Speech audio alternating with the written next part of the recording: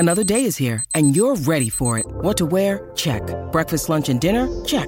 Planning for what's next and how to save for it? That's where Bank of America can help. For your financial to-dos, Bank of America has experts ready to help get you closer to your goals. Get started at one of our local financial centers or 24/7 in our mobile banking app. Find a location near you at bankofamerica.com/talktous. What would you like the power to do? Mobile banking requires downloading the app and is only available for select devices. Message and data rates may apply. Bank of America N.A., member FDIC.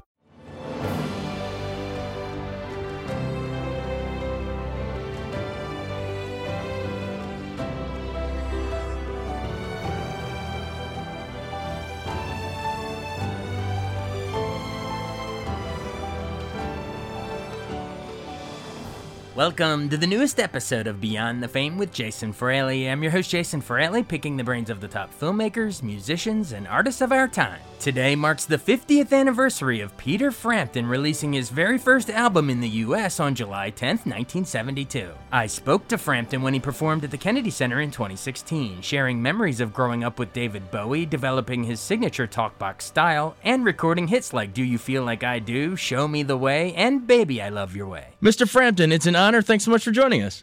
Oh, it's very nice to be with you. Now, have you ever done Kennedy Center before, or is this the first time for you? No, it's obviously I'm looking forward to it because it's an honor to play there. So and obviously we've heard it's a great theater there. So yeah, can't wait. We can't wait either. So it's part of your Raw acoustic tour. So is it going to be some of your old hits, but more stripped down, or what can we expect? Well, basically it goes like this. It's an evening with the Framptons. Basically, my son Julian Frampton opens up. He plays half an hour with his writing partner, and then I come on and do about half a dozen songs totally on my own, and then my writing partner Gordon Kennedy comes on with me for the rest of the evening, so I can play some lead guitar. But it's just at the most 2 acoustics. So it's very, very stripped down, and it's a bit like Storytellers Meets Unplugged. It's a combination of the two, really. Just the stories about how the songs are written, and what was going on, what guitars, what tunings. It's just a sort of an evening with me in the living room. That's why we're keeping the theaters intimate as possible. They seem to be getting bigger, though, each tour we do on these. But I like to keep it like a large living room, so that we set the stage up like a living room anyway, and that the audience are sort of part of it. Awesome. And you said your writing partner, Mr. Kennedy. It's perfect for the Kennedy Center. They named it after him. Exactly. Kennedy at Kennedy, yeah. Well, it'll be the Frampton Center after you're done with it. All right. Oh, thank you very much. So you said it's going to be stripped down and everything, but will you still have your signature talk box up there? No talk box. That's all electric. So no, it's just going to be acoustic. So you can come and see me do that in the with the band tours in the summer, but this is all acoustic. There's nothing electric at all. That's really cool. Awesome. Well, take me back sort of to the very beginning. You were born in the UK. How did you fall in love with music? What sort of artist got you going in the beginning? Like, what were your influences? Buddy Holly, which you can hear in the show because we do a couple of Buddy Holly songs. Oh, nice. The English Shadows, who backed up Cliff Richard. Those were my English influence, and Hank Marvin, the lead guitarist of that band, was the one that he had the first 1958 Stratocaster in England. So awesome. Everyone was all potential young up and coming guitarists were drooling every time he was on TV. So. Yeah, it was. So that was all instrumental. The Shadows, kind of like the Ventures were here in the '60s. Yeah, and so those were my influences. But the an underlying that influence that's been there my whole life has been from my parents, who during the Second World War, before and after, their favorites were the Hot Club de France, which is Django Reinhardt and Stéphane Grappelli. And Django Reinhardt, arguably one of the best guitar players ever to be on this planet. And so I hated that when I first heard it when I was like 7 years old. As my kids used to call it, Dad's listening to that silent movie music again. Peter Chaplin. Yeah. So, but it's I'm still studying him today, and up until I kick the bucket, I will still be cursing at Django Reinhardt for being that good, but such an inspiration. Oh, my God, a lifelong inspiration. That's so cool. Is it true you and David Bowie went to the same high school? Yes, we did. Did you know him at the time, or were you just like acquaintances? Oh, no. Well, see, my father was the head of the art department, huge art department in this technical high school, and so Dave was in my dad's art class for 4 years, and so I knew of him before I went to the school. I was like 3 years younger. So when I did go to the school, I'd already seen him play around town in a couple of bands, one being the Conrads. And so I made a beeline for Dave as soon as, because my dad knew him, and so I said, Dad, is there anyone at school that, is into rock and roll, play guitar and stuff? And he said, well, yes, Jones is into it, I think. You bet look him up.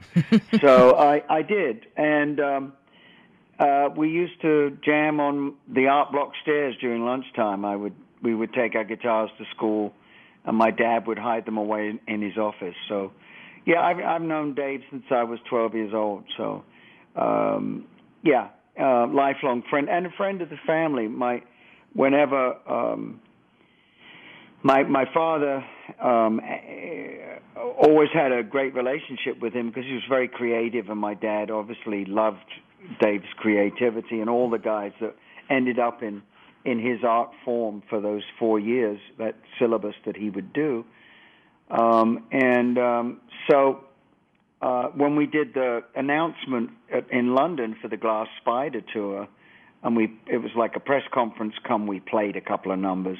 Dad and Mum came up, and after the show, I said, "Where's Dave? And where's Dad and Mum?" And they'd all disappeared off together. So, awesome.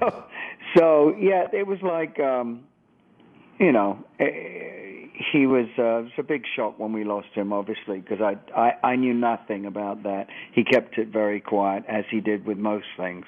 Yeah, well, thankfully we still have all of his music to be. Oh, yes, we do. That'll be alive forever. Great memories of him and my dad and my so yeah, it's a warm feeling I get now after. Obviously, it was for the whole world. It was a huge shock. So yeah, definitely. Take me.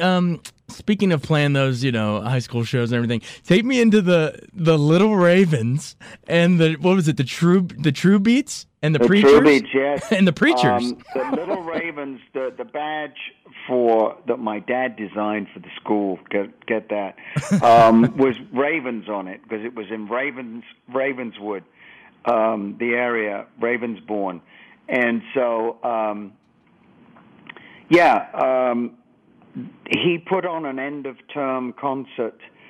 My dad put this thing together for the school, for the pupils, and then in the afternoon, and then in the evening for the parents. And it was kind of a variety show, shall we say. I got to play guitar in various different with various different acts, as well as my own Little Ravens, which was me on guitar, a friend of mine on piano, and then we had a bass player, but we had no drummer. But Dave and his band,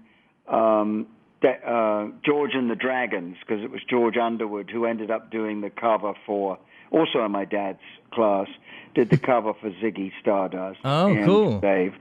So it was called George and the Dragons, and Dave and George sang. And so they had a drummer but no bass player, so we swapped. And they were the headliners and we were the support. So, nice. Yeah, there you go. That's so cool. Now, how did you end up getting hooked up with The Herd and then Humble Pie? I was playing after the Little Ravens and the True Beats, which was kind of Adventures, Shadows, sound-alike band. I then joined a band when I was 13 or 14, called The Preachers, who were produced and managed by Bill Wyman. Of the Stones? Yes. Oh, wow. Because the drummer of The Preachers was the original drummer of the Rolling Stones, Tony Chapman, before Charlie. So you're getting a whole rock and roll history here. I love it. So anyway, I was still at school, but playing with this band semi-pro, basically, and we recorded a couple of singles and the beginning of an album. And it was during my stay with that band that during the school vacation, when it was time to either go back to school or drop out when I was 16, the Herd came to me and asked would I join the band. So I had to ask my father, who's a teacher, can I drop out and join a rock and roll band at 16? Well, Mom had to do some severe calming down on that because I don't think my dad wanted me to join a rock and roll band. So, but in the end, he let me. So I got into the Herd, and within a year we were on Top of the Pops and making hit records. And that's how, when that sort of came to an end for me, I just had enough of that band. It was too poppy. That's when I ran into Steve Marriott and Ronnie Lane of the Small Faces and ended up jamming with them and recording with them and stuff. And that was when Steve left the Small Faces, I left the Herd, and we formed Humble Pie. How do you think Humble Pie inspired what you would wind up doing on your own? That was so many lessons rolled into one band there. First of all, being around talent like Steve Marriott, as well as the rest of the band, but he was a special character. There's not too many people that have that much talent in one person, you know. Yeah. And so I learned an incredible amount of stage presence, singing. Not that I have his voice or could ever sing like him. His approach to guitar, which was different to mine, but it was inspiring. So to be in that band was, I think, at that point is when I put. There you've got me playing a more lyrical, bluesy jazz side, and Steve more heavy rock blues. So we put that together, and it became very fiery musically. And I think that's when I actually started to realize that I was creating my own style of guitar playing at that point.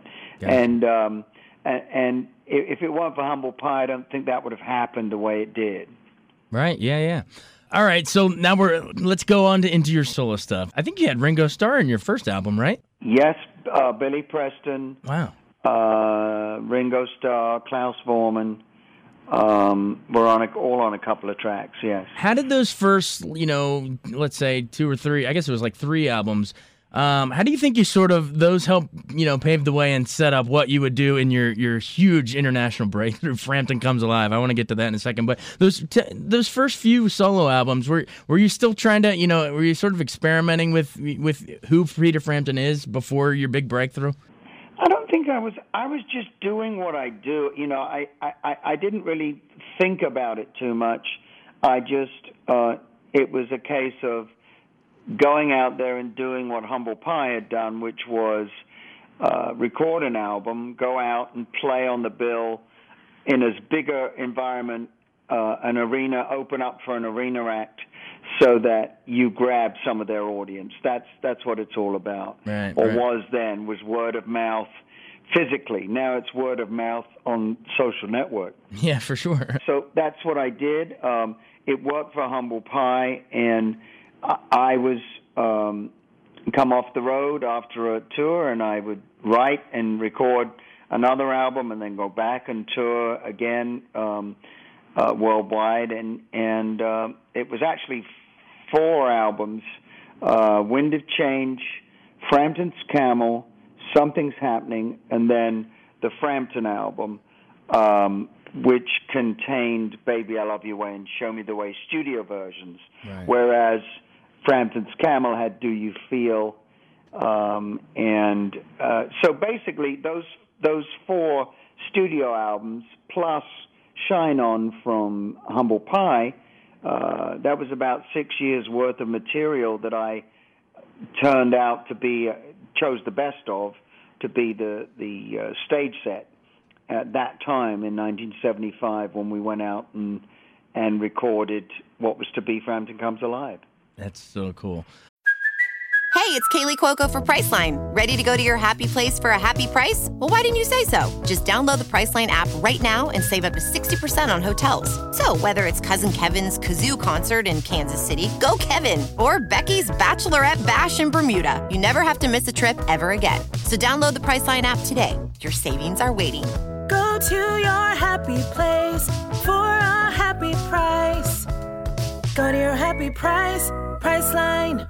I'm Bradley Trainer. And I'm Don McClain. We have a podcast called Blinded by the Item. A blind item is gossip about a celebrity with their name left out. It's a guessing game, and you can play along. The item might be like, this A-list star carries a Birkin bag worth more than the average person's house to the gym to work out. Pretty sure that's J-Lo. And P.S. the person behind all of this is Kris Jenner, LLC. We drop a new episode every weekday so the fun never ends. Blinded by the Item. Listen wherever you get podcasts and watch us on the Blinded by the Item YouTube channel. Do you remember where you were when you wrote Baby I Love Your Way? Yes, and Show Me the Way. It was the same day. Oh, really? Yeah, it was in Nassau in the Bahamas. I borrowed Steve Marriott's cottage on the beach. I locked myself away there for 3 weeks, and after 2 weeks, I had nothing that I was very proud of, and so I had to get my act together for the last week, trying to write a whole album, you know. So I woke up that first day of the last week and said I better get my act together, and picked up the guitar and wrote Show Me the Way in the morning, and then thought, well, this is the first thing that I feel is halfway decent. You know, this might make it. So I better.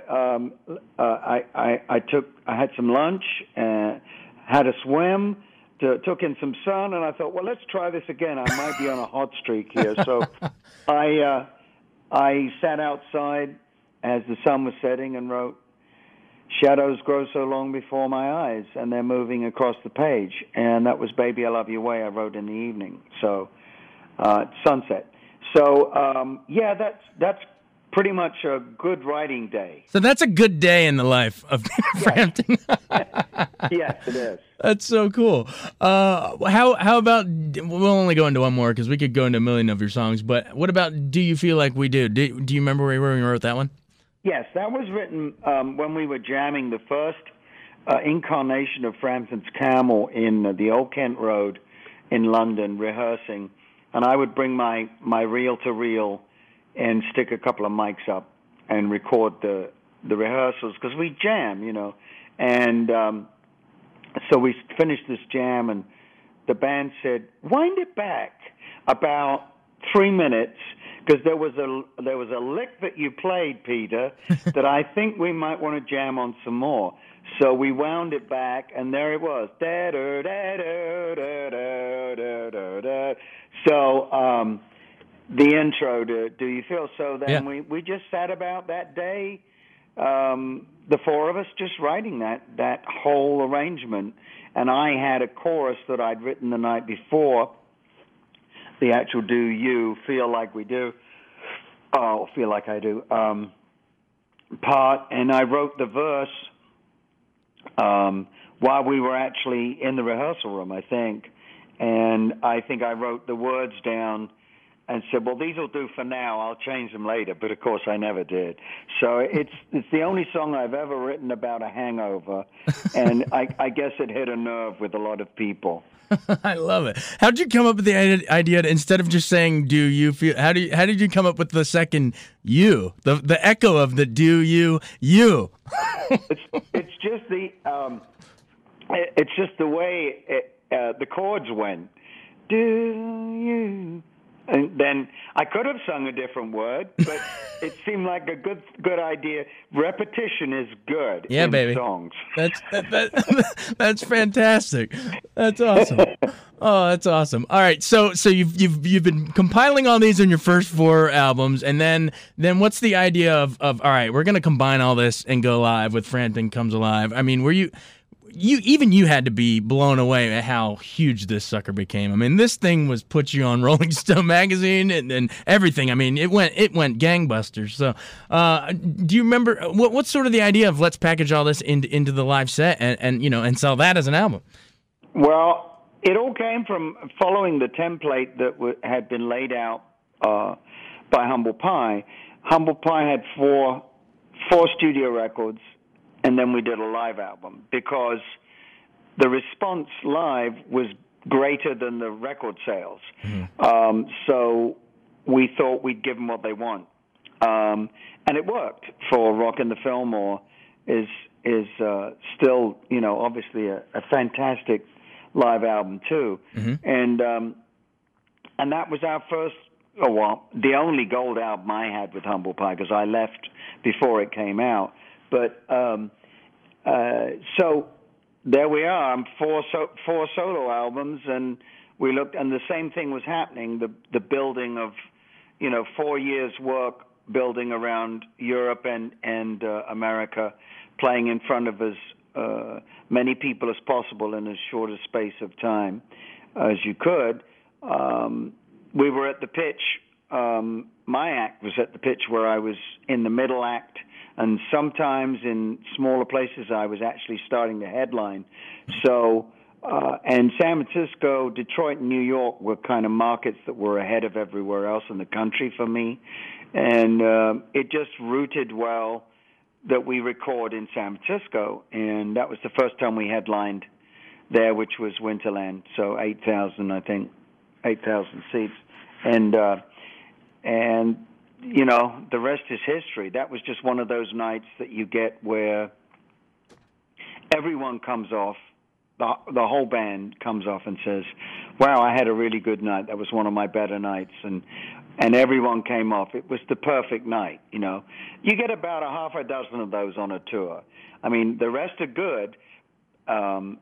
Even the worst show musically or performance-wise is always good, but we are so hypercritical of each band is, right. Of performance, that when you do get one of those nights, it's kind of special, and then you usually go, wow, I wish we'd recorded that. And we said, we did.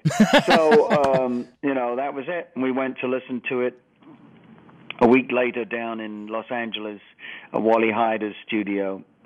And that was the truck we used, and we were blown away by it. It was the energy of it, and it really comes across. Yeah, and those live versions are still played on the radio today. You can be flipping through, and you'll still catch them. It's pretty incredible. Take me into the talk box. How did you start weaving that into your live shows? And, more broadly, how does it feel to be associated with an instrument? Like, not every artist is associated with something, but like when you think talkbox, you're the first person I think of. Yes, I have to always extend my arm and point to Joe Walsh, because Joe Walsh had a hit, Rocky Mountain Way, with the talk box on it before me, the year before. And we were touring together. I was supporting Joe, and I had a talk box. And I was using it on on Do You Feel. That was the first time I used it. I introduced it on that at the end, probably around 74, and obviously Show Me the Way hadn't been written yet, so it wasn't on that one. So we would support Joe, and I would come out before him and use the talk box. And people loved it, obviously, but then Joe's big hit, Rocky Mountain Way, was the talk box. So there was a little bit of... I'm not sure how thrilled he was about that, put it that way.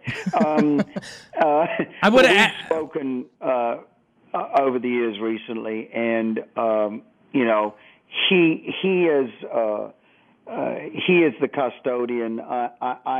He was the first guy contemporary to use it, whereas, the thing was invented in the 1940s, a very crude version of it. And then Pete Drake, the pedal steel player that I met on the All Things Must Pass sessions in London when we were doing George's album, and Pete Drake got out this talk box and plugged things into things and put a pipe in his mouth, and the pedal steel started singing to me.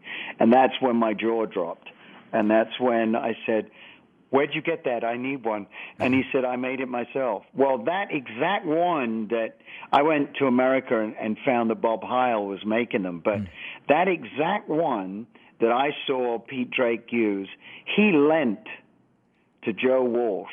Wow. And that's the one that is actually on Rocky Mountain Way. Wow. So the talk box has an incestuous history. So, but it's something that is very simple, not expensive, but it's a very, very powerful communication tool. Now everybody thinks it's a talk box, but it's auto-tune, Yeah. But there's still something very, what's the word? It's very, very analog, the talk box, and it's very human sounding, whereas the vocoder and auto-tune is much more computer-like. Yeah, definitely. We actually talked to Joe Walsh, what was it? I guess like last year. He was a great chat, but you're just as good, my friend. We really appreciate your time.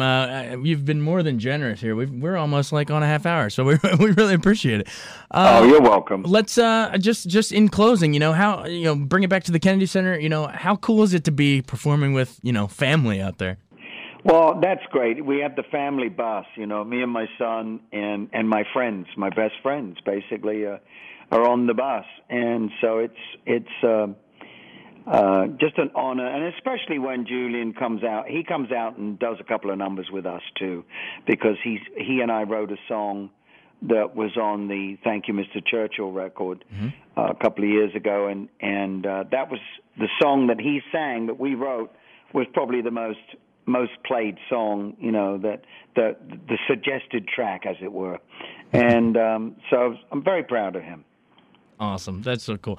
All right. In closing, why should our folks come out? If they're on the fence, even though they shouldn't be because it's Peter freaking Frampton, but why should they come out? What gets them out there?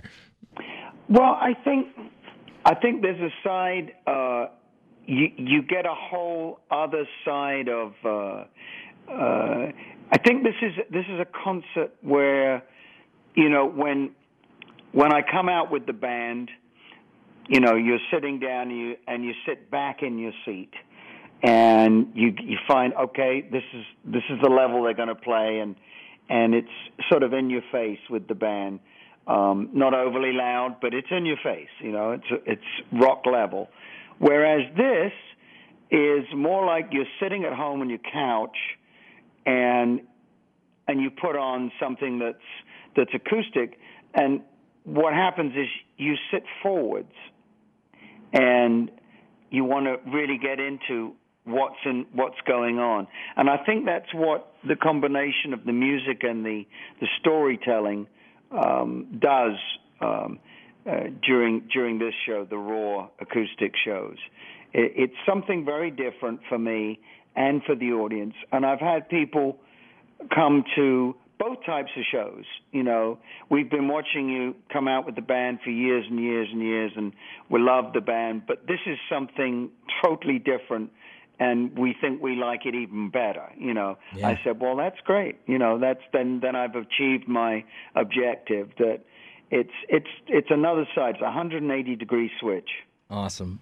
Mr. Frampton, thanks so much for joining us. It was awesome. And you're going to make a great storyteller at Kennedy Center, because listen to these stories here you told today. It was awesome. Thanks so much for joining us. Oh, thank you very much. Thanks so much for joining us on Beyond the Fame with Jason Fraley. Remember to hit the subscribe button and give us a 5-star rating if you like what you hear. We'll see you next time.